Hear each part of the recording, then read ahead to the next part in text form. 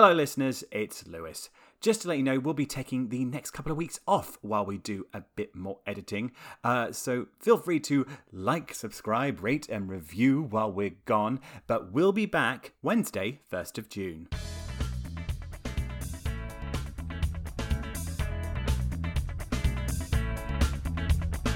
Hello and welcome to Muppetsational, the UK's biggest Muppet Show podcast, hosted by three huge Muppet fans. Join us each week as we dive into an episode of Jim Henson's classic variety show, now finally available on Disney+. This week, it's Season 2, Episode 6, starring the incredible, unforgettable,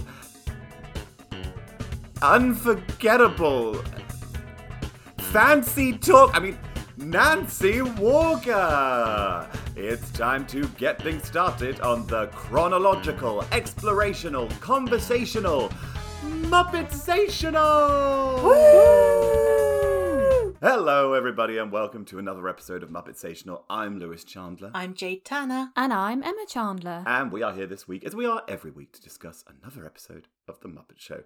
How are we both doing? Yeah, it's nice and sunny today. I'm all right. How are you both? Good, yeah, enjoying the sunshine. It's lovely. I was bopping around in my little oversized jumper, my blue jeans, and my white plimsolls with pop socks, feeling like a fun mama too. Just like...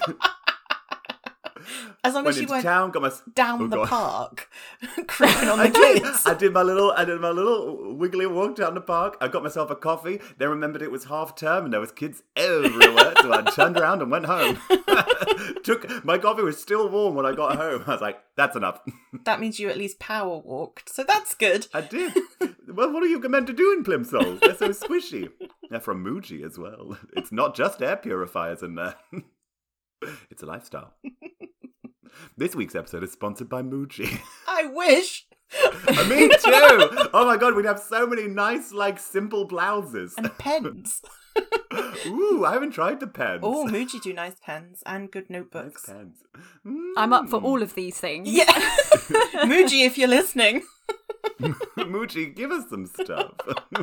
We promise we'll be nice about it. We were just lovely. Anyway, enough about our non-existent promotions. Jade, why don't you kick us off with a little production information for this week's ep? I will. Okay, so this episode was originally broadcast on the 28th of October, 1977. Ooh, and... almost. Not quite. It was written by Jerry Jewell, Joseph A. Bailey, Jim Henson and Don Hinckley, and directed by Philip Casson.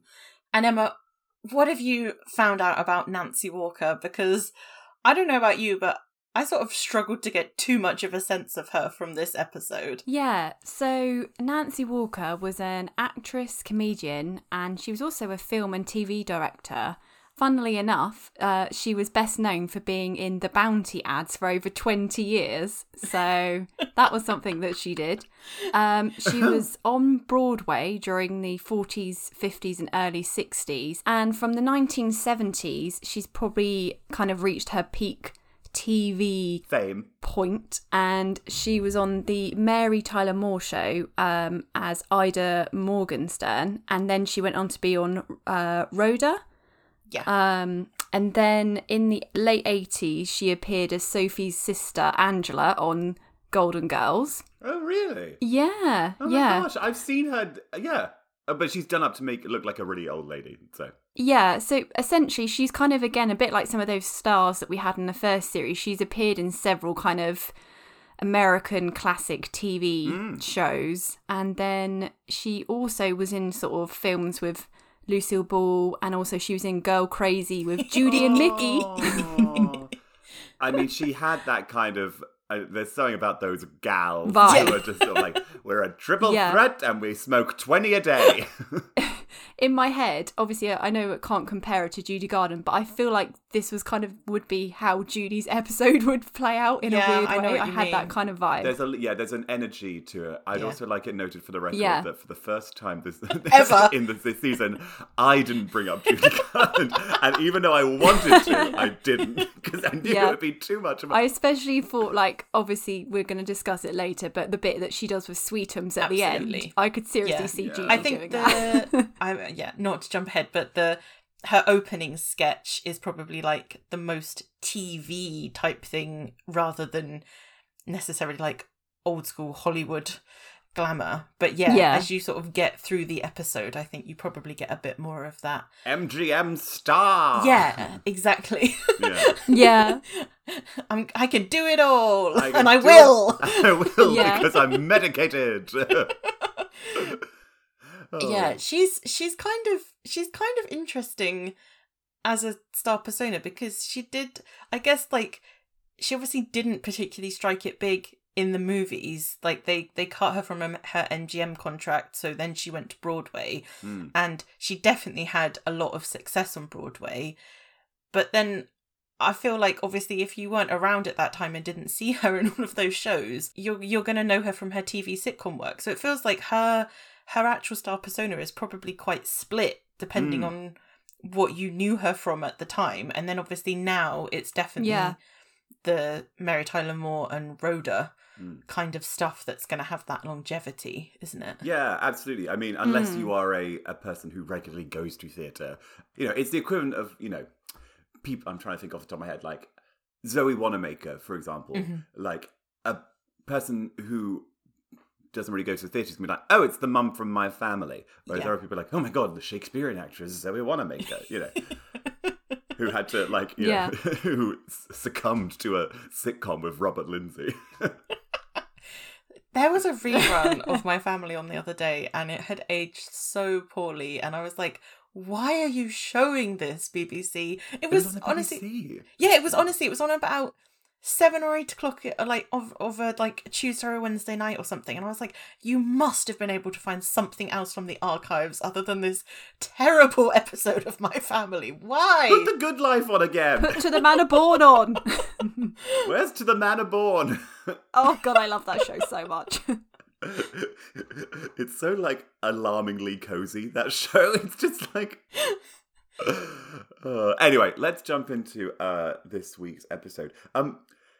We kick off with Nancy Walker being pinned down by an enormous... I was like, have they just been fighting? Like, do you know what I mean? Like, what is the scenario that got Nancy Walker on the ground with a Muppet's foot, like, on her back? Yeah, I have no idea what the alleged setup is for Timmy Monster to be pinning Nancy Walker down. Really, really strange. What does Timmy Monster keep doing in these people's dressing rooms? Get out! It's not like he's a small Muppet that can just slide in and out either. Like, you'd think you'd notice. He's like lumbered in there. Nancy's trying to get ready. She's got her powder puff. She's like, ah! Just fills the door. It's like that that little meme of Big Bird kicking down the door in that, like, dark hallway. Have you seen that one, Emma? No. No, Emma's not very online. Emma probably thought you weren't joking about Scooter.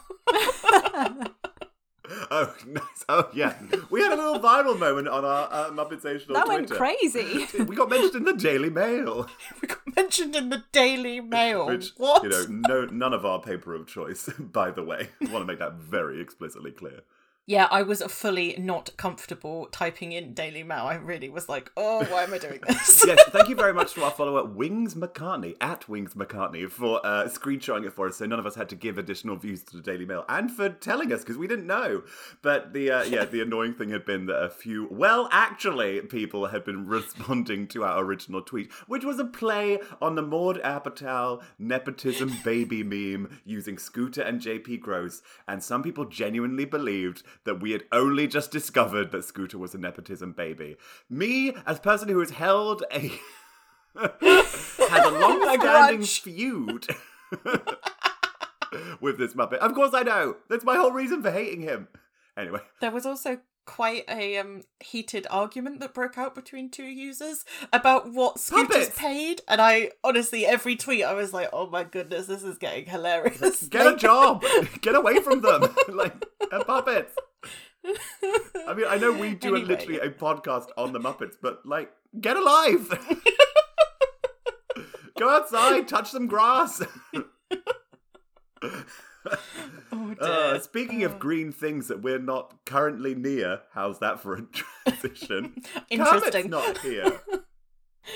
No, this is so crazy. Like, the fact that we've got an episode of The Muppet Show and the whole premise is that Kermit is not there and that they're scrambling to try and make it work. I love it. I love it as a, it feels so world building, and it means we get to spend more time with Fozzie, and we also get to see a bit more of backstage business with Scooter obviously being the main one that's helping him out, but also there's reference to the fact that there's like lighting guys and sound crew, and I don't know, like it really feels like it's fleshing out the real world of the Muppet Show rather than it just being number, bit of backstage business, guest star, number, it's like, oh, this is real. Kermit's ill. Poor Kermit. It gave us such a nice amount of narrative propulsion. And obviously, once they landed on the idea, they just had, it's such a great jumping off point to be like, oh, so what could this mean for the show? Oh, what could we be doing backstage? Oh, we're going to have 2 sketches going on at once, which we will get to. I thought it was a really great idea. Yeah, it was such a nice change, and it immediately gave me a sort of like, ooh, I wonder what's going to happen, rather than, it actually had that kind of narrative. Yeah. Rather than, Yeah. God, so many times in season 1 we sat through just what felt like 25 non-connected minutes of television featuring characters we knew. What did you make of it, Emma? Yeah, I thought it was really good. I thought it was so funny that Fozzie was literally like, what am I going to do? The frog is sick. And kind of made it quite like meta as well as, well, we'll probably discuss, especially the bit where he came into the veterinarian's hospital at the dance sketch and he came through the door and he was like, oh no, and then like walked back off again. Like, I loved that. Fozzie was, I think, maybe peak adorable. Peak Fozzie. He was so cute. You just wanted to give him a big cuddle. He felt like he was so embarrassed and so like, I just want to go and hibernate and never come out again. But also like, but I've still got to get on with the show. Because Yeah. also, I'm thinking about it now, nobody else other than Fozzie and Scooter seemed to have any kind of sense of like, okay, what do we need to do? What would Kermit normally do? It's like a 30 Rock episode where, Liz is not at the show and it's either Pete having to run it or it's Kenneth, probably. Kenneth, yeah. Oh my. Just like Yeah. I've really, we've spoken about it already quite a lot this season, but I really appreciate that they are trying to work more story in and make it more of a genuine TV show, TV sitcom as we know it, rather than just, I suppose, some sort of vaudeville type showcase for the Muppets and the Stars. certainly makes our job more enjoyable. Yeah, definitely. Let's jump into the kaboom ourselves into the first number. Just explosions. Absolutely crazy. To the tune of Night Train. Yeah.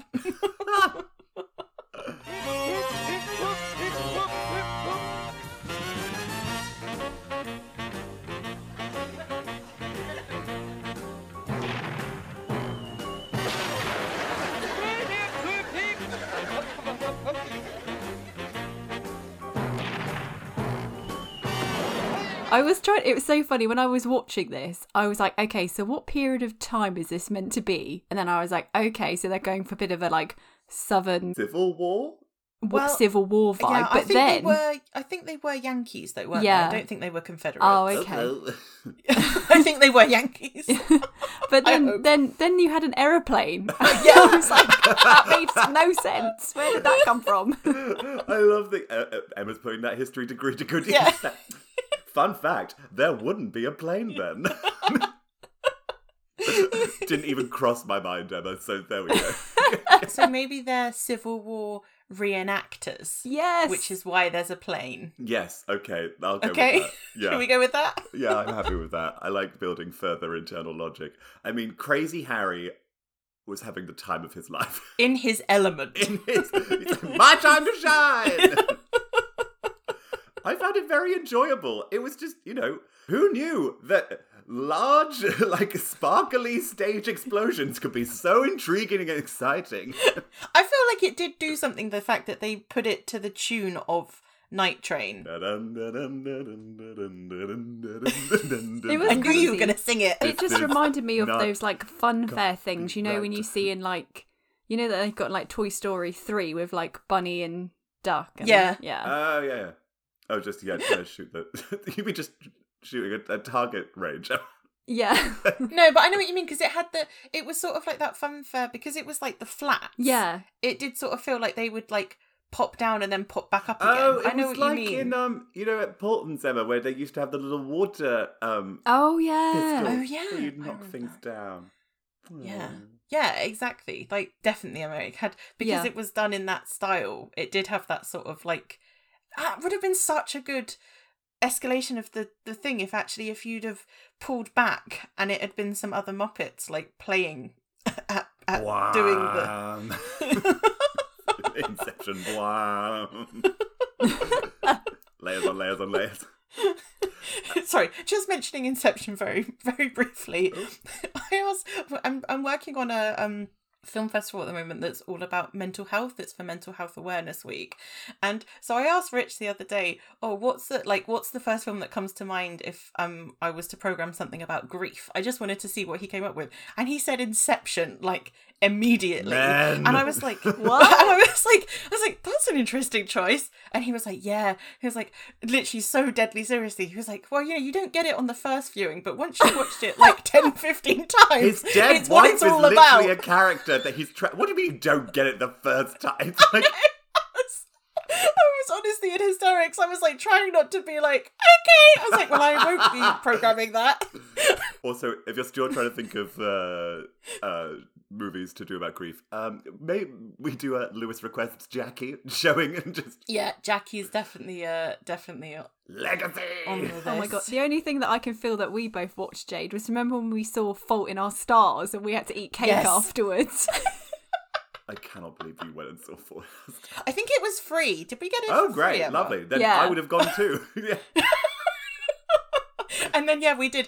We were like both extremely depressed walking around Covent Garden, and we were like, shall we get some cake? And then we went and ate cake. And this is before Emma had her diagnosis, so it probably was not helpful, but it made us feel better momentarily. It was just adding another layer of dynamite to the ticking time bomb that was Emma's Civil War reenactment in her sugar.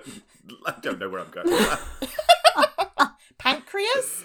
I have no idea, is that right? Yes, before my pancreas decided to give up. Before Emma's pancreas got shot out of the sky by Crazy Harry. Yeah. So sorry, that was a segue about grief. A segue about grief. Emma, whenever I hear that music, I just think of Back to the Future. Yeah. It's the Enchantment Under the Sea dance. Yeah. They're playing it. Oh, is it? Yeah. When they do the first sort of pan around the Enchantment Under the Sea dance, that's what the band is playing. Okay. Yeah, and you can Two just see, very different scenes. Crispin Glover just doing his like lame little like clicky bopping. It's very cute. We're going to see the musical. Oh, are you? Yes, I have heard it is a stage spectacle. I thought you were going to be like, something that exists. Well, it Like- is. Like, for a show that's called Back to the Future the Musical, nobody seems to be mentioning the songs. So I think We like that. it's just going to be, hey, look, it's that movie I love, but people are doing it in front of me. And there's some songs, Yeah. maybe. I think they do sing The Power of Love, so... At least there won't be an awkward encounter with me in a... Do you remember when we saw the Secret London thing? That poor person tried to interact with You me. mean I Secret was Cinema? Oh like- yeah, Emma and I went and did the Secret Cinema Back to the Future, which was really good. It was really good. But poor underpaid, by the way, actor on that Secret Cinema thing tried to do some interaction with Emma, and Emma was just like, nope, nope, shop is closed. Not open for improv. Please. I am here to observe only. I feel like you should have whipped out a little notebook and just been like, I'm taking notes. No interaction. Oh, and part of the Muppet Theatre gets blown up a la Muppet Vision 3D. Yeah, that is exactly what I thought when it happened. I was like, this is the prototype for what's to come in Hollywood studios. Yeah. Again, though, with that, I really like that it brought it out into the world of the Muppet Theatre. Because actually, when you think about it, that act would make no sense on stage. What is the audience? Like, are they just... Yeah, where is the audience? How do you stage that? Yeah. Yeah, no, absolutely. And then that just makes it even more absurd that one of the cannonballs ends up in the theatre. Yeah, it's great. I loved Fozzie backstage promising that he was going to give Nancy Walker a classy introduction. And Gonzo finally addressed the problem we have brought up a few times of what's happening on stage right now if we're all here? I loved that he asked that. Nothing. And then when he told him that the audience was leaving, that was hilarious. We got to see Zelda Rose sort of like pile back into her chair like, oh, well, fine, I guess I paid for a ticket. I was surprised that they all came back quite as willingly as they did. I thought there might have been a bit more like, oh, well, I've got up now. Do you really think I'm going to... We've got an evening off, let's go. Right, okay, I'm just going to move straight on to this. Why is Scooter selling magazines and how old is he? He's at school now? No, but I feel like this is a very American thing though, isn't it? Because they do the thing where they sell their like Girl Scout cookies and their like wrapping paper and stuff. I know, yeah, but it wasn't so much about the I'm selling magazines to try and win a skateboard. Also, hello 1978. I'm trying to win a skateboard. I was just suddenly like, I've been thinking this is like some 20-something lazy, entitled, and now apparently he is a child, and now I feel bad. I think when I looked him up the other day, because of our tweet, I'll be honest, I was just checking some things to make sure that we were like on solid ground. And I think the suggestion is that he's meant to be about 14. So, all right. Yeah. Okay, well I can hate a 14-year-old. We know. I mean, it does seem a little bit strange to me that there's a 14-year-old that's given quite a lot of responsibility. It's the 70s, Jade. It's fine. And it's nepotism. Leave the kids at home. Let them play on that farmland in the industrial estate. Come home when the lamps come on. Like, the door is open. I guess Scooter is like the real life Gary Valentine from Licorice Pizza, right? That's a reference I do not get because I have not seen the movie yet. Oh, I have neither of you seen Licorice Pizza. I've been very busy. No. No, I haven't seen it. I don't know. I saw the advert and I was like, like, I've already seen Almost Famous. Do you know what I mean? Haven't I basically seen this movie already? Well, if you want to just have a nice time for a couple of hours, Licorice Pizza is absolutely a film to do that with, I think. It is not like a top tier Paul Thomas Anderson film for me, but I perfectly well enjoyed it. Anyway, back to the Muppets. Let's, shall we move on to Nancy's first, although I think they call it a number. No number occurs. It's a little sketch, isn't it? Emma, what did you think of this interaction? It was quite cute. It was funny in certain places. The luncheon counter vibe gave me like Easter parade, you know, when she's kind of sat there. Oh, yeah, kind of. Yeah, that's kind of, but not really. In that it takes place in a diner? Like, I mean, might as well have said it's like, oh, it reminded me just of Grease. Like... I liked her interaction with Fozzie. I thought that was really good, but the monster was kind of a bit strange, like just sat there in the corner, and then it wasn't until it started eating the glasses and the picture and everything that it started getting a little bit weird. It was quite nice to see Swedish Chef, I thought, out of like context of his normal kind of sketches, and that was quite funny to see. And then they started fighting, and then obviously she kind of started to tear up things and eat a bit of glass, and then the bit where she tries to eat the counter, which was hilarious because obviously it cut away, and then she was given some obviously like chocolate coated bread or something to like pretend she was eating It was the wooden so counter. floppy. I know. Yeah. It just was already bending in the middle. Yeah. It reminded me of when Dr. Bunsen had been tenderizing things and it was all like floppy Yeah. and gooey. It was an interesting one. It sort of, once you got the bit, it kind of dragged a little, but then the absurdity just kept curving upwards. So then we're watching Yeah. star of stage and screen Nancy Walker bite into a piece of a bar. That eventual punchline of her also joining in with eating everything, I was like, okay, this makes sense to me in a Muppet world and in a, in that sense of escalation and absurdity. Before that, when it just, you had essentially the repeated gag each time of her and Fozzie looking away and then the monster eating whatever it was. And that just felt like it went on for too long, and also like the pace of it was just so slow compared to what we'd expect now from a sketch. Like it felt like you could have easily probably halved the sketch and still had exactly the same impact and effect, and that the payoff at the end of her eating the counter and everything would have still been just as funny, if not actually funnier. The sketch still needs to have that sense of like internal logic, and the fact that it's called Luncheon Counter Monster, the monster in the corner, literally named after this sketch, and Dave Goelz was puppeteering. But like that monster was making so much noise eating all that glass, and they were like completely none the wiser about it. There was an entire half a smashed jug on the counter, and they were like, "Where's it gone?" I know.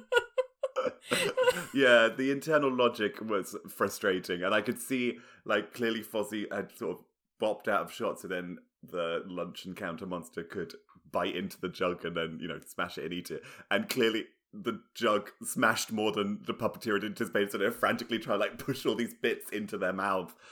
But yeah, it was fine. It was fine. Yeah, no, it was. I can't help but feel a little bit like Nancy Walker probably had more to give than this sketch let her do, basically. I liked her slight kind of Fran Lebowitz energy. Like you go to a counter, you want to have a drink, and there's no glass, and the guy next to you, he eats it. You're right. Marty Scorsese, like sitting just out of shot, like chuckling away, like just giggling. Yeah, you're right, and especially when she had that line about the air conditioning. Because she'd lost her scarf. Yeah, cold, isn't it? I know, it was like, oh, it's chilly. And you're like, where's this come from? Just a fun fact about this little sketch as well. This is actually the first time that Swedish Chef has been seen outside of a Swedish Chef segment. So it's the first time he's left the kitchen, even though he's in a different kitchen. Although still in a kitchen. Yeah. Just a different kitchen. Oh, well, nice for him to get out of the house. And then before we move back to the backstage bit, we get the cute little Statler and Waldorf button, which is where they say that she's a great actress, but they wouldn't want to take her to dinner, which just a perfect Statler and Waldorf ba-bum-tsh on the end of a sketch. I liked it. I mean, more of the backstage business of just Gonzo running around with Fozzie and then Piggy coming in was great. Gonzo's all right. I really appreciate it. Just making everything worse. Is this when we have Piggy on the phone? Yeah, so it starts with Gonzo on the phone. He's like, he tells Kermit, like, those holes in the theatre will be easy to fix. and then he also is like, you should have seen the way that Fozzie got the audience to come back. It's just comedy gold. And I don't think Gonzo is quite 100% there yet, but it felt very Gonzo, all of his little bits this episode. Yeah.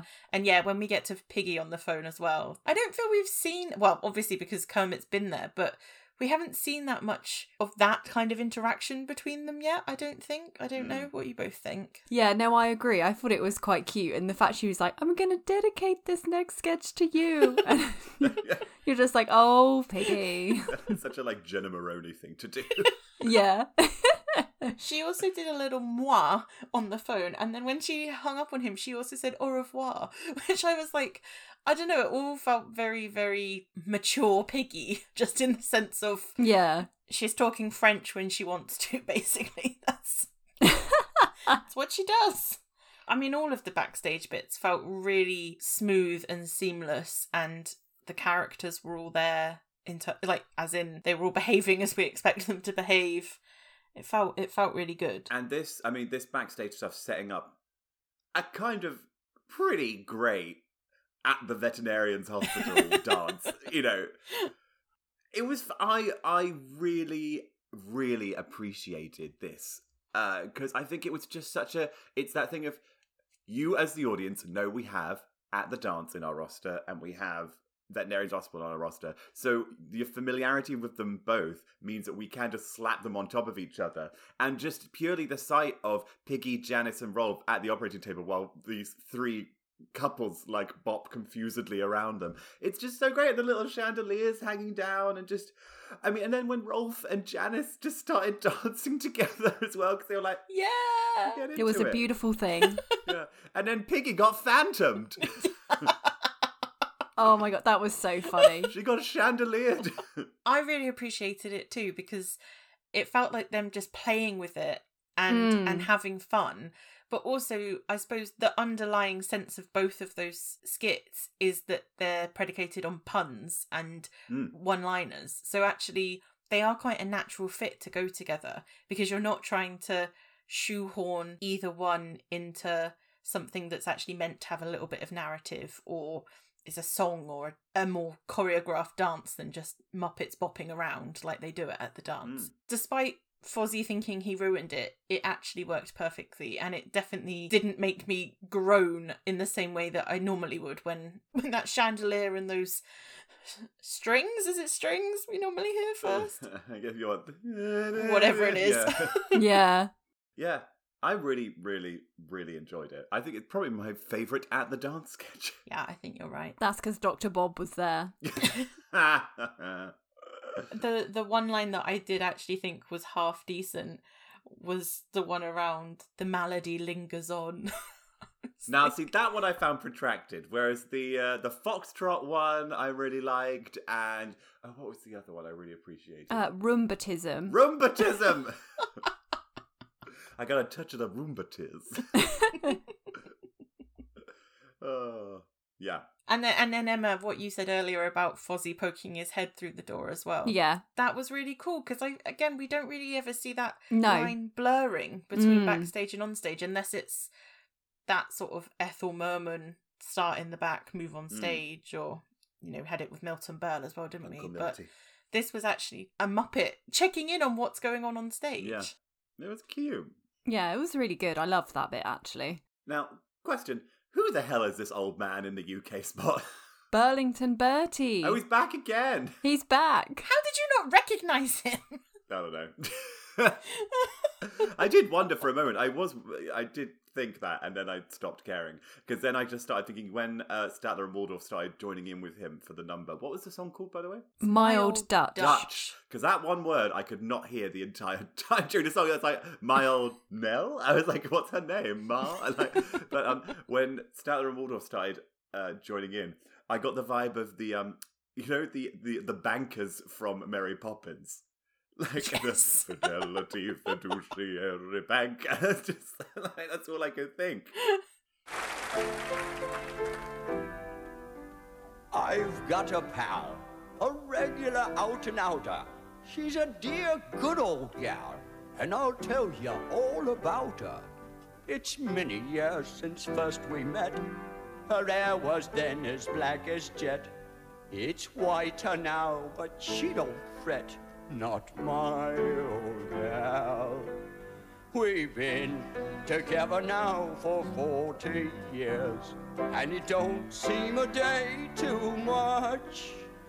There ain't a lady living in the land as I'd swap for my dear old Dutch.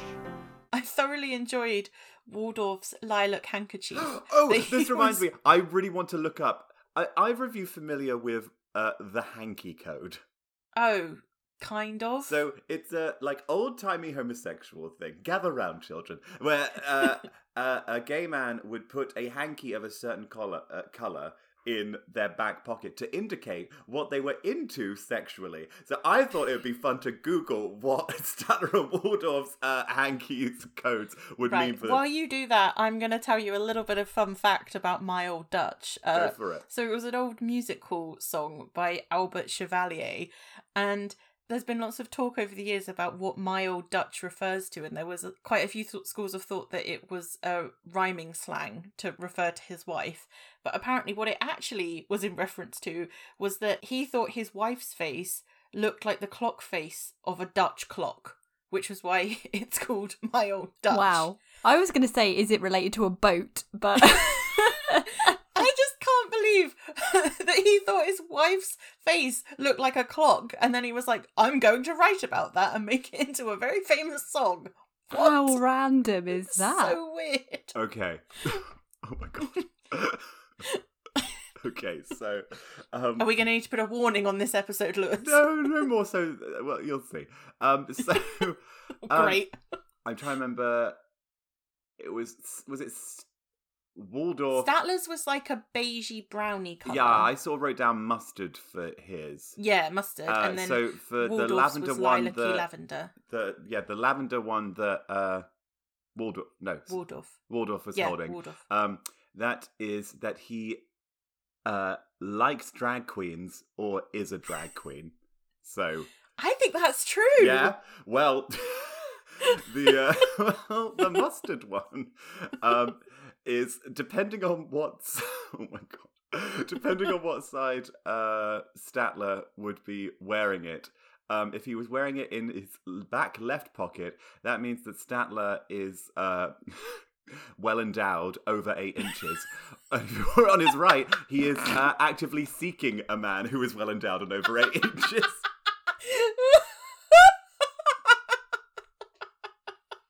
Lewis has gone bright red, which I didn't think was possible.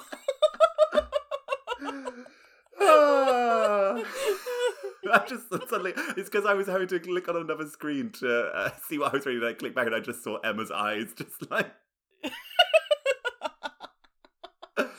So there you go. Waldorf is either a drag queen or likes drag queens sexually. Likes drag queens, I think. And Statler is either hung or looking for hung. So probably had a great time when Uncle Milty was there.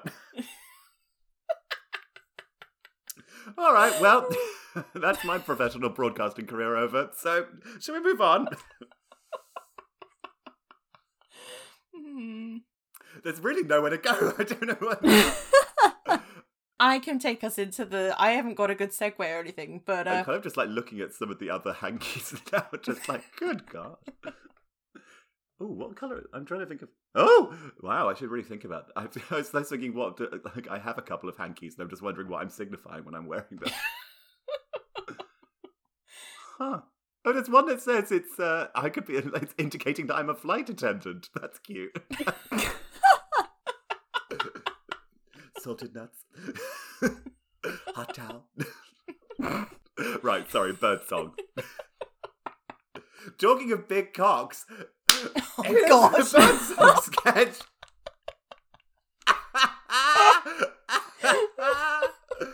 This was bananas. I loved it. I really enjoyed it. I found it quite terrifying. It was scary as hell, but I loved it. It was so, because I thought it was just going to be so twee and boring, and then a fucking massive bird kicks through the door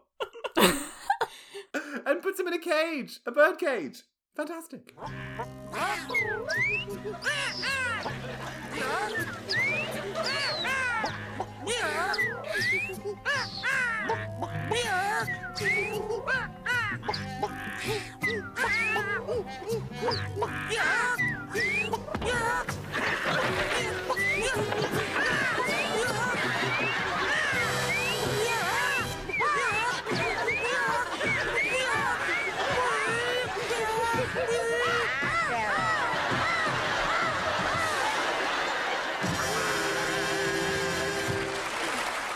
It was really, really great because it had that, like you said, it was sort of twee and sweet to start, and you had all the different birds and, you know, the woodpecker and the little chicken and the duck and all of those sort of like crazy looking birds came and sang their song, and it was very tuneful and nice, and you're sort of thinking, where is this going? What's going to happen? And then at the same time, not being surprised, because sometimes with the Muppet Show, with these musical numbers, they don't go anywhere. No, exactly. It could have just been this. Yeah, exactly. And then all of a sudden, Harvey Korman's chicken suit comes out to play, and it causes complete devastation to that man's house.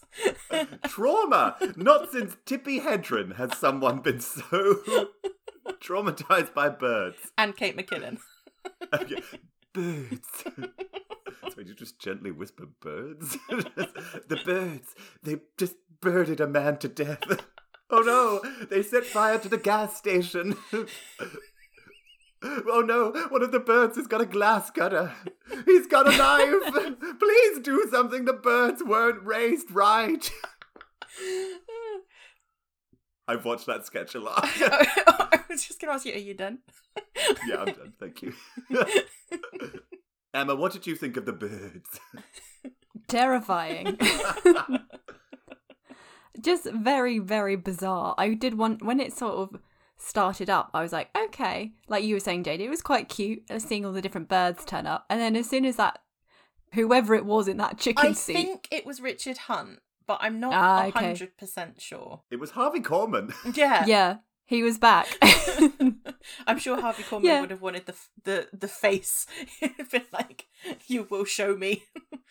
But when he like burst through the wall, I was like, what is happening? And then like grabbed that poor little Muppet and shoved him in the cage. I was like, okay, this has taken a sinister turn. That poor little Muppet guy looked so happy through so much of it. Every time he kept turning back, like... He was amazed. I mean, you would be if that many birds turned up on your windowsill and started singing.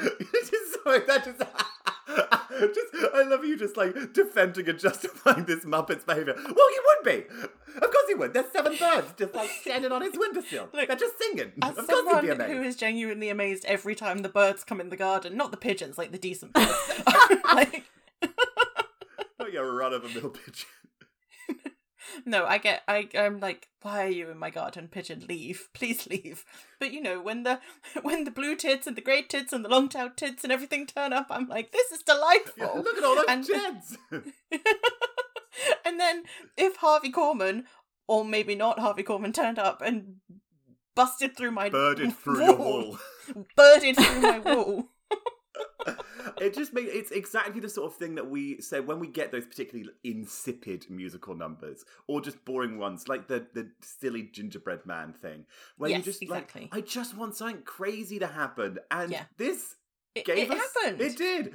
You know, think how much better that gingerbread man sketch would have been had they some Muppet kids come on and eaten a gingerbread man to death. You know, or even eated him. Even the giant chicken come and peck them to death. Even like that would have still been fine. They've got that suit there in storage. Use it.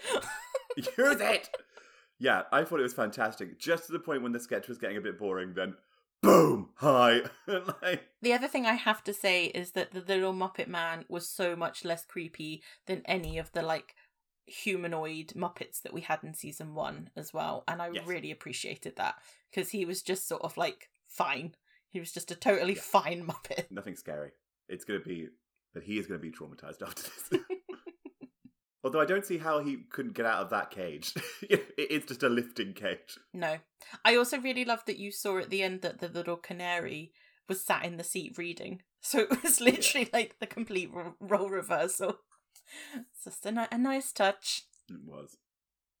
And then we go from complete anarchy to a nice little backstage moment with Nancy and Fozzie, which was just very sweet. And actually, the first time we'd seen Nancy in about 10 minutes. I was sort of thinking, when we had the bird sketch, I was like, where is Nancy? Because also that felt like maybe she could have been in that in some capacity. And then I was obviously relieved when we then did get Nancy with Fozzie in the next little bit. But this episode, one of the things that I really felt about it is that there seemed to be a huge stretch without any Nancy. Like it was very odd that she wasn't sort of more peppered Yeah. throughout, rather than it felt very back end Yes. heavy Aren't we for all? the episode. But what does that even mean? What am I saying? I don't know, what colour hanky do you need for that, Lewis? What, if you're trying to say has a fat ass, Jade, I don't think you need the hanky to indicate it. The butt will already indicate it. That's like putting a hat on a hat. maybe it's has a preference for fat asses. I Let's have a don't look. know. Let me see if there's a colour that says that. Emma's just shaking her head. Where's she gone? Here we go. Wow, do you know what? There is not anything that specifies I like big butts and I cannot lie. Maybe, as you said, it didn't need It's to a be given. said. It's a Yeah. given. Yeah. You know, there's never somebody saying, I would like a really flat butt, please. You know, it's not high on the list of things being requested. Anyway, back to Nancy Walker.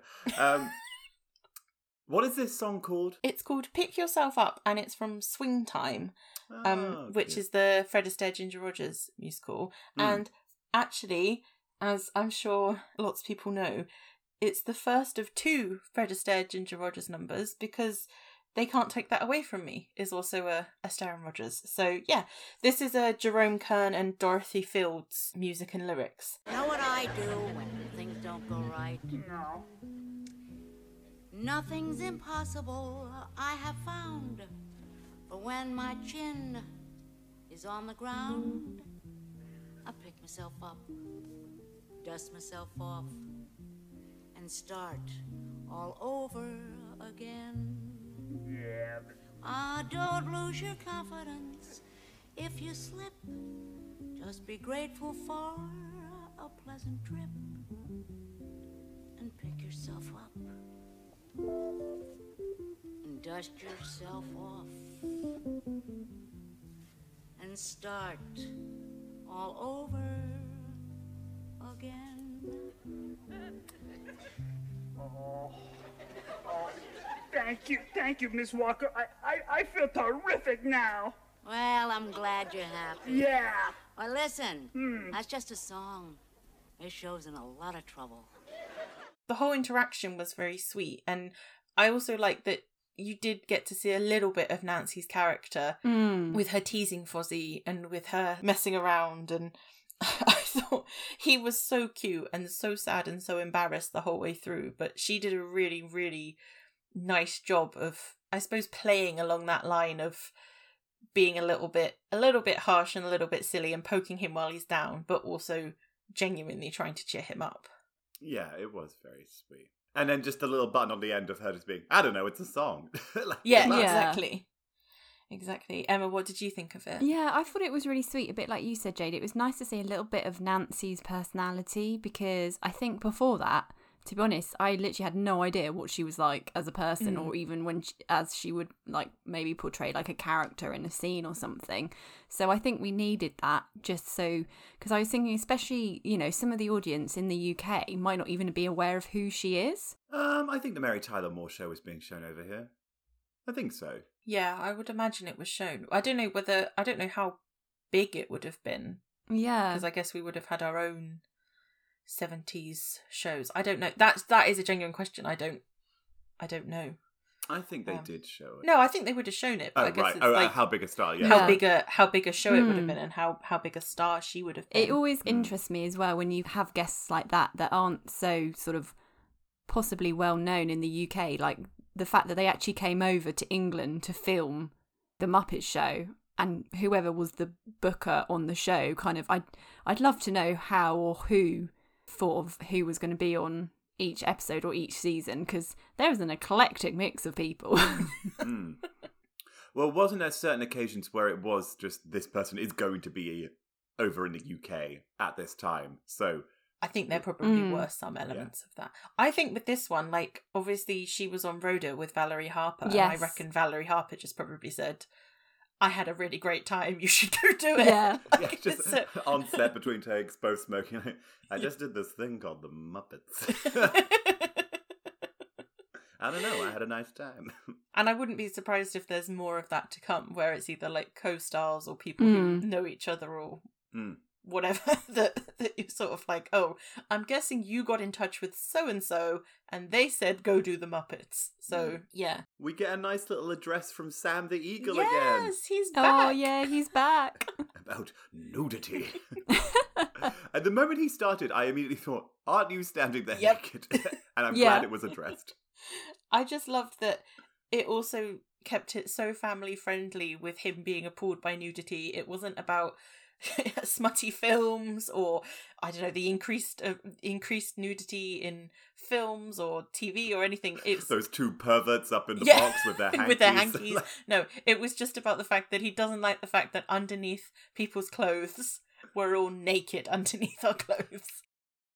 And yeah, it's quite funny that they actually address the fact that most, I don't know if it's most, but a lot of Muppets are naked. It's quite interesting that they actually, I know they made that joke in season 1, didn't they? But this feels very pointed. He's doing an address about nudity and calling it out in this way. It's always an odd one, isn't it? I mean, we shan't rehash the discussion. We won't go over it again. Go listen to that probably more eloquent discussion than whatever the hell I'm doing right now. I really loved though when he had that moment of the penny dropping, his eyes went so shifty. Oh, yes. And he was so cute with his little wings trying to cover himself up and shuffle off the stage, and the puppeteering from Frank Oz was just divine. It was so good because it still felt so Sam the Eagle-y, but he had a vulnerability that he quite often does not have. A vulnerability. He did though. That's what it like. No, he did. No, I just love it. I just like having a vulnerable Sam. I think it's very cute. Yeah. In this scene with Piggy and Nancy, they reference the mother role that she plays. Was she playing a mother on Mary Tyler Moore then? Yeah. So Ida Morgenstern was Rhoda's mother. So it's why. So I think she was only on the Mary Tyler Moore show intermittently, but then she was recurring / main cast on Rhoda because she was her mum. Yeah. So I've only seen actually since we last chatted about Valerie Harper. I did actually watch an episode of the Mary Tyler Moore show. It's quite a sort of infamous episode where a clown dies in a parade by being trampled on by an elephant. And but it's funny. I trust me. You don't see it, you just hear about it because they're covering it on the news. And they go to the funeral, and Mary has been sort of really angry at all her colleagues for making these jokes about the clown that died. And then she starts laughing at the funeral, and it's just one of these apparently seminal American television moments. It is really good, and it's all on YouTube. Thank you to Gio, one of our listeners who pointed me towards that, and often sends me just links to 1970s television that I can watch and enjoy. But it's a very, I can't remember what it's called, but just type in Dead Clown, Mary Tyler Moore. But no, what I meant is that Nancy Walker didn't appear in that one. I don't know exactly what the other two shows were, but I did read on Wikipedia that in 1977 she'd had 2 other shows that she tried to get off the ground. One I think might have been called something like The Nancy Walker Show. But anyway, they both got cancelled. Why'd you call it that? Yeah, well, Fozzie would not know. But yeah, they both got cancelled after 1 season. So the Wikipedia is making her one of the few stars to have 2 shows cancelled in the same season. It's ouch. But yeah.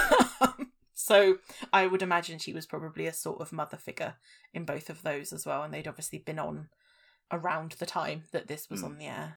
Piggy just hi-atting the telephone away so that the telephone cord actually snaps off of the receiver was great. Fantastic. And even after she slams the door, you just hear one more sort of frustrated exhale from her as she trots off. That scream at the end was hysterical. Yeah, it was really good.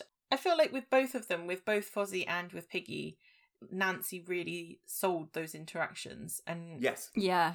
They were very different tonally, but it all still felt in keeping, and her giving that advice to Kermit about plenty of liquids and get to your bed with the heated blanket turned all the way up and all of that. Again, you got a bit of a sense of her in a very, very short space of time. It wasn't overdone at all. Have either of you ever used an electric blanket? No.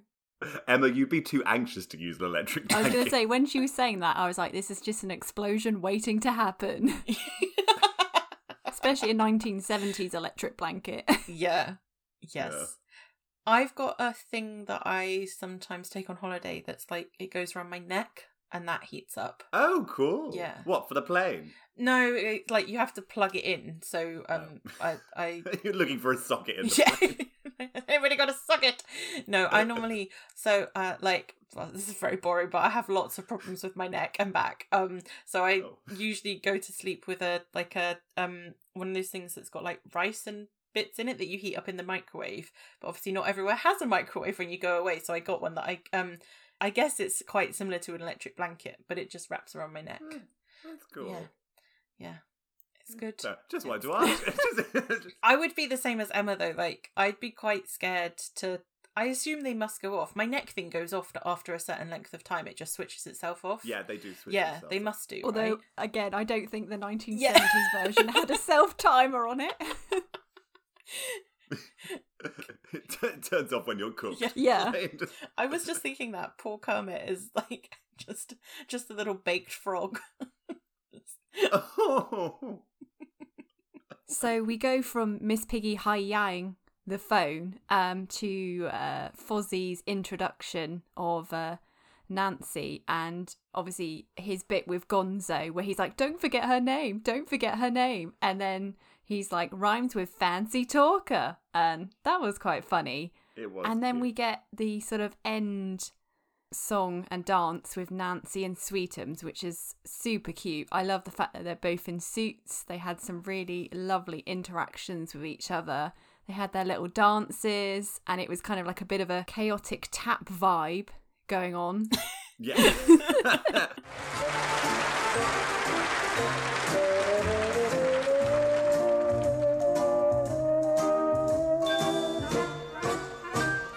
The way you wear your hat.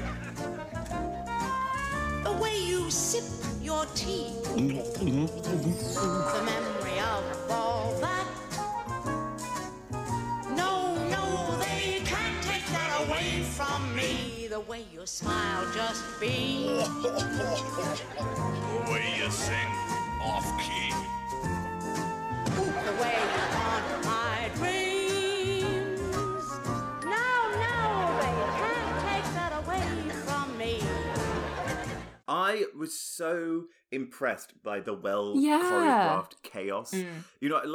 Actually weirdly, like for example, Jade, on the Valerie Harper episode, when you were sort of complaining that it felt all a bit too rough and ready and like faux messy. Yeah.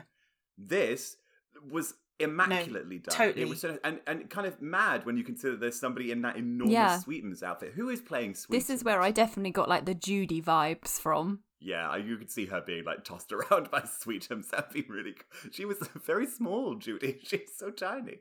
Richard Hunt was puppeteering Sweetums, and yeah, you're right. I hadn't considered comparing it to the Valerie Harper Clodhoppers number, but you're totally right that actually the one that I kept thinking that this felt sort of similar to, although a bit toned down compared to, was the Ruth Buzzy number with Sweetums. I think this is the best version of Yeah. this kind of like slightly messy but well danced piece. Maybe not since Bert and Yeah. Connie Stevens. Connie Stevens. Connie Stevens. How could you forget Connie And, Stevens? I don't know. Yeah, no, you're absolutely right. It was so well choreographed, and it felt like a really natural fit between them, and like playing on that idea of height with her being so little and him being so big. Both of them dancing, but they'd choreographed it in such a way that it didn't feel so simple, even though obviously Sweetums can only do so much. But yeah, there was just a sort of elegance and like ease to it that just felt really lovely, really Hollywood. Charming. Really charming. Really charming. I really want a tail suit. Get one. I will. Okay. I don't know when you're going to wear it, but you can get one. Jade. What if I ever had a situation dictate what I'm going to wear? Okay, but you're not going to turn up just like down the pub in that, are you? How dare you think I go to a pub? You never go to any pubs. I'm a cocktail barger. No, I don't mind. I tried my first Guinness last weekend, and I enjoyed it. What a tangent. But I did. It was really nice. I texted Dad and everything. It's like, are you proud of me now, Papa? Did you send him a little video of you drinking it so he knew you weren't just lying? So I didn't, because the first one I tried was only a little half pint. So I was like holding my little toy Guinness, like, woo. But then I liked it so much that when I was at the airport coming back from Dublin, I had a full pint before getting on a plane. Anyway, this dance was lovely. It was really lovely. My only thing that I was a bit confused about was where the hell they were meant to be with these like Grecian Roman statues and a mosaic on the floor and Yeah, it was a bit incongruous, Yeah. but I suppose Yeah. it's just trying to do that kind of oh god, which Fred Astaire and Ginger Rogers where they dance to heaven, dancing cheek to cheek, where they're in sort of like it's Top Hat, isn't it? Yes, it is Top Hat, which weird film, but great numbers. The strangest studio set Venice that you have ever Venice seen. is hilarious. It's more like It's a Small World. Like it's just It looks like Munchkin Land. I was Yeah, convinced. I was like, yeah. I think this might be Munchkin think Land you might because be I think right. they're the same studio, and it looked like some of it had like this, like in The Wizard of Oz when they land in Munchkin Land, and it has that little lake going through. I was like, I think this is frickin' Venice. Like, I always think it just looks like a pool that's like Yeah. they think Venice is not in fact canals. It's just like lots of pools, a bit like the Hollywood Hills. yeah, it's just ridiculous. It's very- a lot of fun. Yeah, I mean Top Hat's amazing. But I think when they do Sets. Dancing Cheek to Cheek, I think they're in almost when they get into the big bit. I think they're in like surrounded by columns, or maybe there's a couple of statues behind the foliage. Maybe I thought wonder if they it was were in just trying like to evoke. not a gazebo, but like that, like that kind of thing in a. Oh no, maybe I'm getting confused. I'm getting confused. Don't worry. Yeah, it's because it's once they get to Venice. Done with the heaviest of what do you call these? Air quotes. I was like bunny ears. Bunny ears.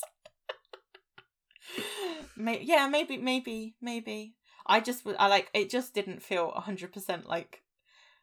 I was just confused as to why they were there. Nancy's a great mover, though. She was so sharp. She was, and obviously so was Sweetums, to be honest. and it did make me a bit sad that, like, I know she obviously had a little bit of a song with "Pick Yourself Up" with Fozzie, but I was a bit sad that she only got one big number like this, and But it was a very good big yeah, number. yeah. But I just meant compared to the opening sketch, I would have rather she had another like song and dance routine, even if it had been. Oh, I thought you were going to say to cut the explosions. I was like, Jade, no, no.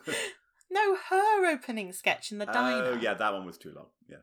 Yeah. And to be fair, I kept waiting for a song to start, so that was very confusing for that first. Apart from as well as all the glass eating. So yeah, I just feel like this version of They Can't Take That Away From Me was very lovely, and I just sort of feel like it might have been quite nice to have another one, even if it wasn't quite as big and bold as this. Just another little number from Nancy would have been really nice. That's true. Any thoughts on the goodbyes? Well, Kermit finally shows up with his ice on his head and his little hospital gown on. I've always wanted to try one of those things. You just have one of those rested on your head. It just feels so like old-timey. Yeah, I love that he was meant to have been at home being sick, but he's still got a hospital gown on. It's like, okay. He commits to the bit.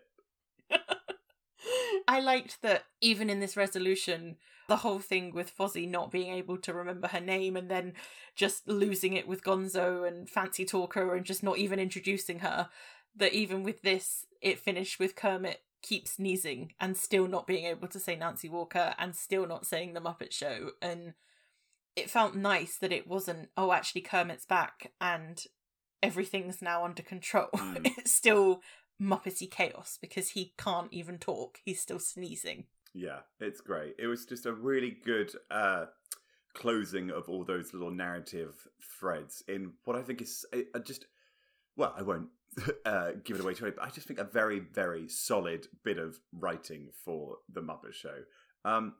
I will be very interested to see how each of us are going to rank the episode. But first, we must decide upon our MVMP, otherwise known as our most valued Muppet performer. Emma, when you kick us off. My MVMP for this episode is Fozzie! Yay! I just really love Fozzie's whole part that he plays in this episode, and I think it's so lovely that we've kind of moved away from sad sack Fozzie and we're really getting his character now, and I think it's just lovely how he goes along the episode and tries to deal with everything backstage and on stage. And like I said earlier, I love the part where he walks on to the veterinarian's hospital / at the dance sketch and he's like, oh no, and then he just kind of backs out again. And all his interactions with Kermit on the phone and obviously with Gonzo. And I just think it's really lovely to see him and just see him develop and just, like I say, become Fozzie in this episode. So because of that, he is my MVMP. How about you, Jade? I think Fozzie's really lovely in this episode, but I think the character who made me laugh the most was Gonzo. So I'm going to give him my most valued Muppet performer for this week. We've sort of touched on it a little bit, but every time he came on, he had a couple of little one-liners, little bits that either made Fozzie's life more miserable or just sort of escalated the comedy and the anarchy that little bit extra. It just felt very Gonzo to me that he was quite innocently sort of just like, well, what's on stage? And yeah, Fozzie did a great job of getting the audience to come back, but actually just making things 10 times worse. Yeah. And I just really like that he had those little bits in the narrative because, again, it just feels like we're building that world, we're building these characters, and yeah, even though he didn't have any on stage time this week at all, there was still plenty enough Gonzo in there that you were like, oh, we've seen Gonzo this week, this feels really good. So yeah, I'm going to give it to Gonzo. How about you, Lewis? Big chicken. Genuinely, fantastic, because it's not, because last time it was just Harvey Korman in a chicken outfit, whereas this time it's that's a big bird.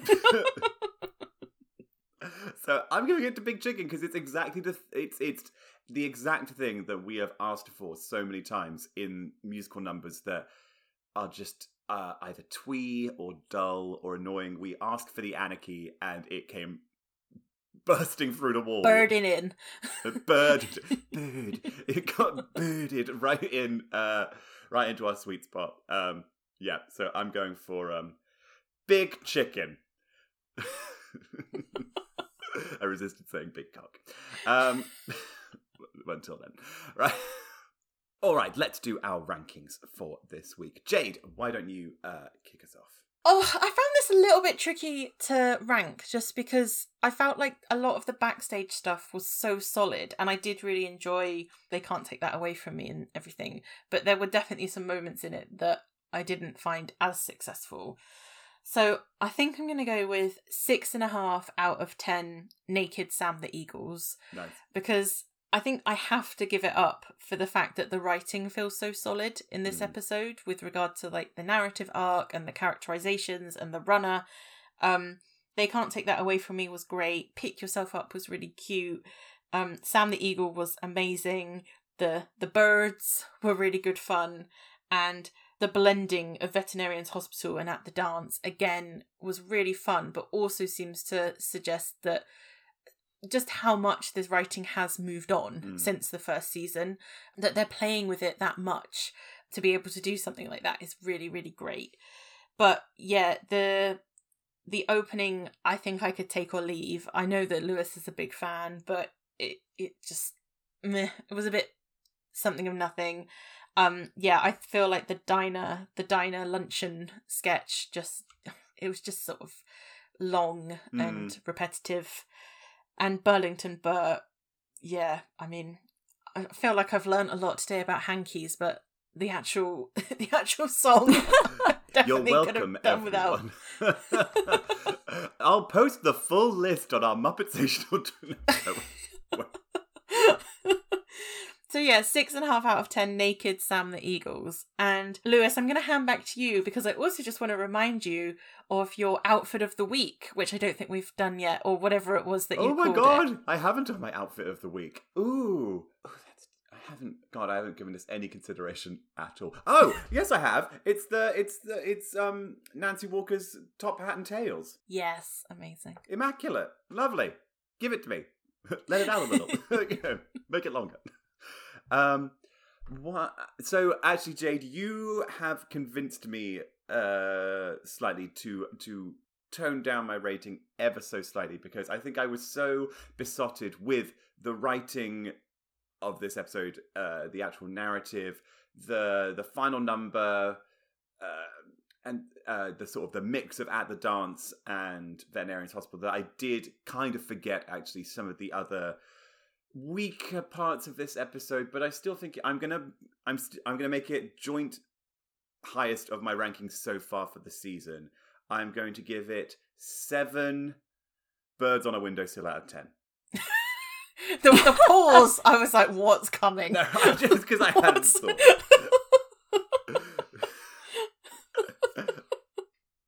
No, I think, to be honest, JD, there is not much more for me to add, because you've so solidly set it up that there wasn't really, that you swayed my voting. So, should get you on a jury.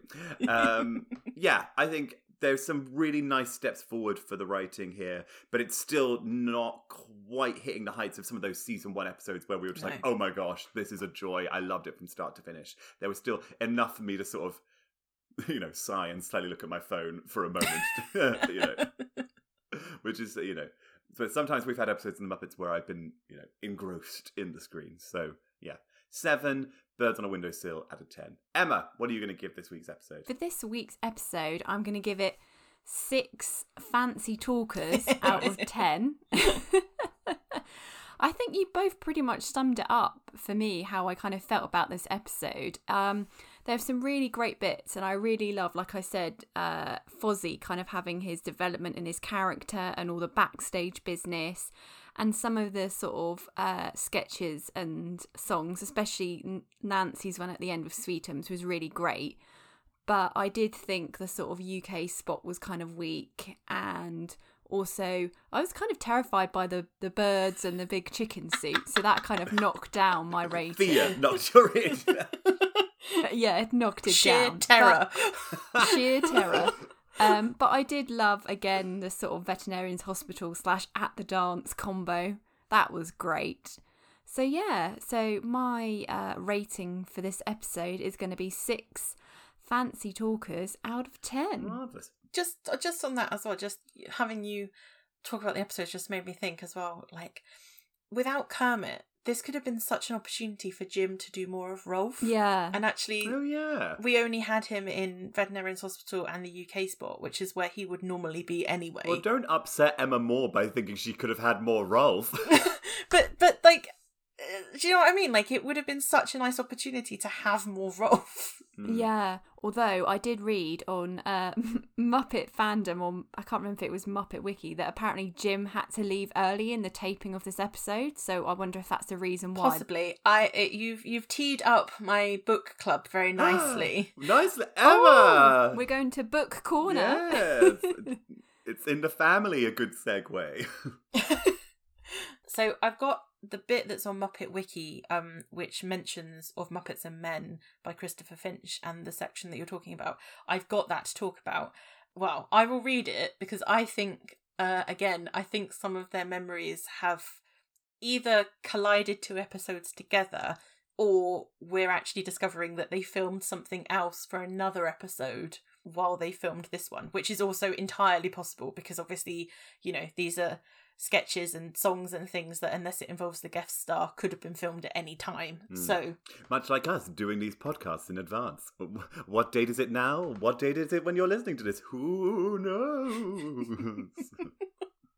So this is Jerry Jewell talking in Of Muppets and Men. I remember an occasion when Jim had an appointment with Lord Grade and left the studio early and unexpectedly. It was a tape day and there were a couple of hours of studio time left, so we just went ahead as usual. The next setup to be shot was a wrestling match, and on paper it looked like a pretty straightforward scene. After 20 minutes, I received a call to come down to the floor. Frank was there with Philip Casson, and they said, "Do you have any idea how Jim planned to stage this?" I looked at the script and I looked at the set, and all I could do was shake my head. We puzzled over it for a bit longer, then decided that, rather than waste studio time, we'd forget about this scene and pick up some scenes from another show. This show happened to be the one in which Kermit has to leave the Muppet Theatre because he's ill and Fozzie takes over the show. Of course, he can't handle it and messes everything up. Anyway, there was Frank with Fozzie up and everything was going wrong. Suddenly, between takes, Frank looked at me and we both burst out laughing. We were living our own script. Oh. So that's the bit that's in the book, but I think that wrestling scene is the one with the granny. Yes, from... that's what I assumed. Yeah. Yeah. So Which also explains why it was so badly filmed. Yes. So I don't know whether that's actually that they filmed that when they were doing this episode, or whether like Jerry Jewell is just sort of blending Conflating, episodes yeah. in his mind. But it is funny to think that Jim did have to leave at some point and it basically all went wrong in the exact same way as the actual show that they'd written. Art imitates life. Well, on that thank you so much for listening to Muppetsational. If you enjoyed the episode, don't forget to subscribe, rate, and review, as it really helps spread the word about the podcast. You can follow us on social media. We are at Muppetsational on Instagram, Twitter, TikTok, and Facebook. We just recently went viral. You can contact us.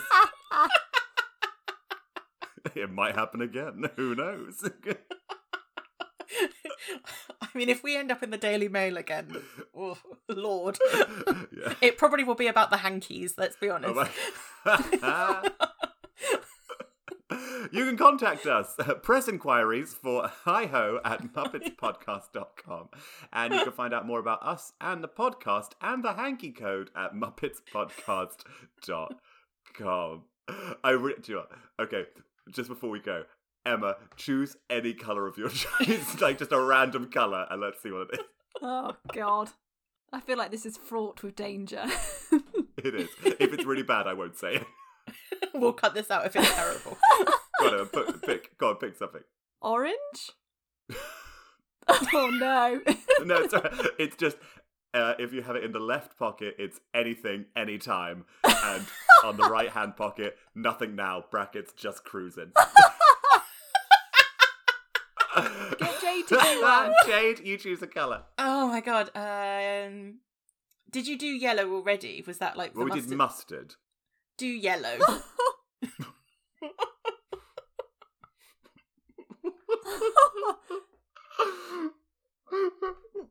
Lewis is crying.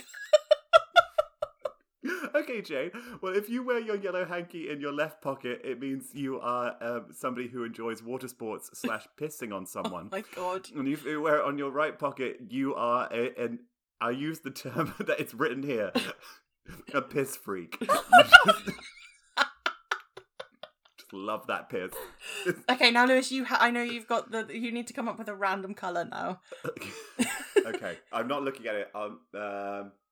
Green. All right. Oh! Green in my left pocket is a hustler, so I'm for rent. And on the right would be I'm a John looking to buy a sex worker. So, and on that note, thanks so much for joining us for our Muppets podcast. You'd never guess, would you? I've been Lewis Chandler. I've been Jane Turner. And I've been Emma Chandler. I believe you've been piss freak, actually, Jane. I'm not wearing a yellow hanky. In either pocket. We shall see you next week on another episode of Muppetsational. Bye! Bye!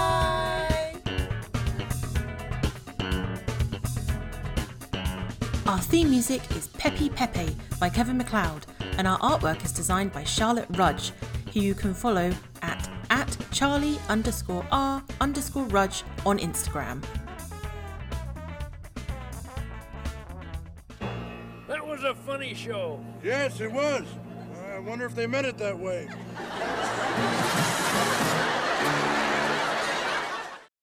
Baby, you can drive my car. It's gonna be yours. Mm.